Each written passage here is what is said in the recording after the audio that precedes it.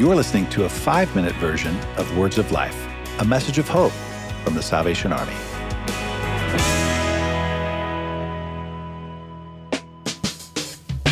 A sign that you will be amazed I love by that. when you hear this. And it could go south very quickly, which is why we have to know what fights we're supposed to enter into. Yeah. If you're seeing abuse, you have to say something, if not for your own job, for the protection of those who are going to be coming up behind. That's how we'll shift culture. Welcome back to Words of Life. I'm Bernie Dake, and once again, joined this week by Natalie Runyon. Hey, it's good to be back. Natalie, it feels like family. Yes, Welcome we are. home. We are. We've been talking about your ministry, Raised to Stay, and I'm excited to share with our listeners that on July 4th, 2023, this new book, Raised to Stay, is coming out. And you'll want a copy. In fact, we may have some information about how you can get a free copy right here at Words of Life.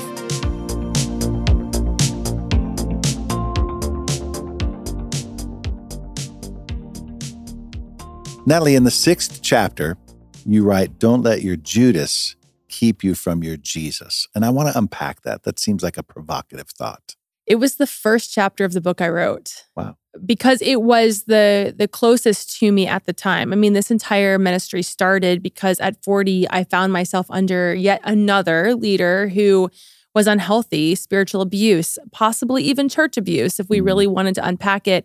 And that's what made me want to quit at 40. I mean, 40 years, I told the Lord, this just feels like a good, holy number to tap out. If I'm going to tap out, 40 years feels like the time to do it.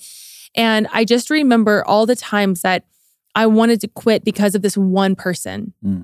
But every single time the Lord reminded me that he sat at this table with Judas, at this Lord's Supper, and he broke bread with the one he knew was going to betray him. And yet it didn't keep him from doing the thing God had asked him to do, which was go to the cross and save us and get up out of that grave. And was I actually going to let my abusers keep me from doing the thing I knew God was asking me to do? And the whole scripture rubs me wrong because Judas is sitting there and Jesus tells them all, like, one of you is going to betray me. And Judas is like, is it me, Lord? And it's like, shut up. Yes, it's you. Yes. Like, what you acting like? But this is like sitting in a staff meeting. And you're sitting around a table and there's the one person who's the abuser at the table holding their scone and their Starbucks. And everybody thinks everything they do is so great. And you're over there fuming because you know they're not. And how do we sit in the tension of that on church staff, knowing we have an abuser in our midst, knowing we have a betrayer in our midst, heck, even a Peter having a denier in our midst? Yeah. And how do we continue on mission without letting those people stop us or make us quit? I feel like there should be a rooster crow somewhere in this episode. So that'll be something for later when we do the sound design that you will be amazed I love by that. when you hear this.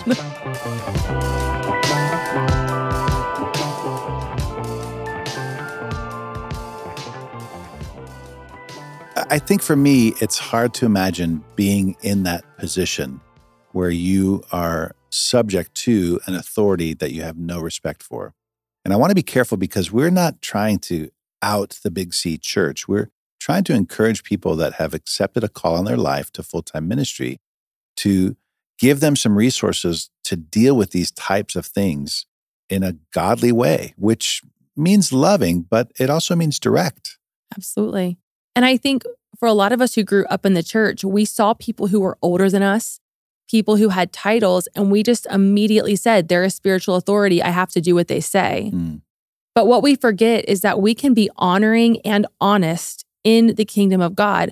Honoring meaning I'm going to honor my elders. I'm going to honor the leaders that are over me, but I'm also going to be honest when things are happening that are not okay. I'm going to go to people. I'm going to use HR if a church has an HR or an organization has one.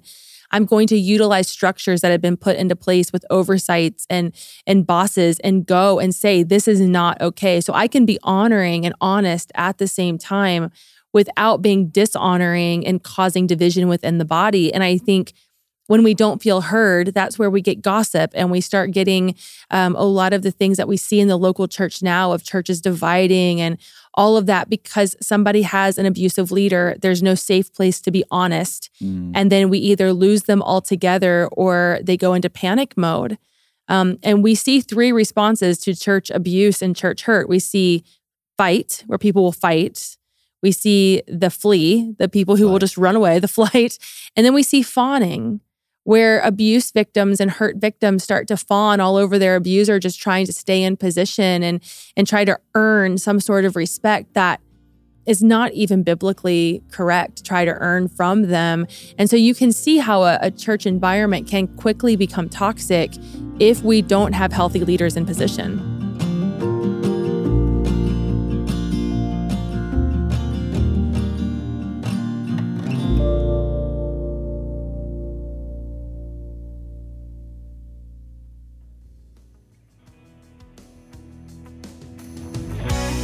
Thanks for listening. To hear the full version of this week's episode, subscribe to Words of Life on your favorite podcast store or visit SalvationArmySoundcast.org.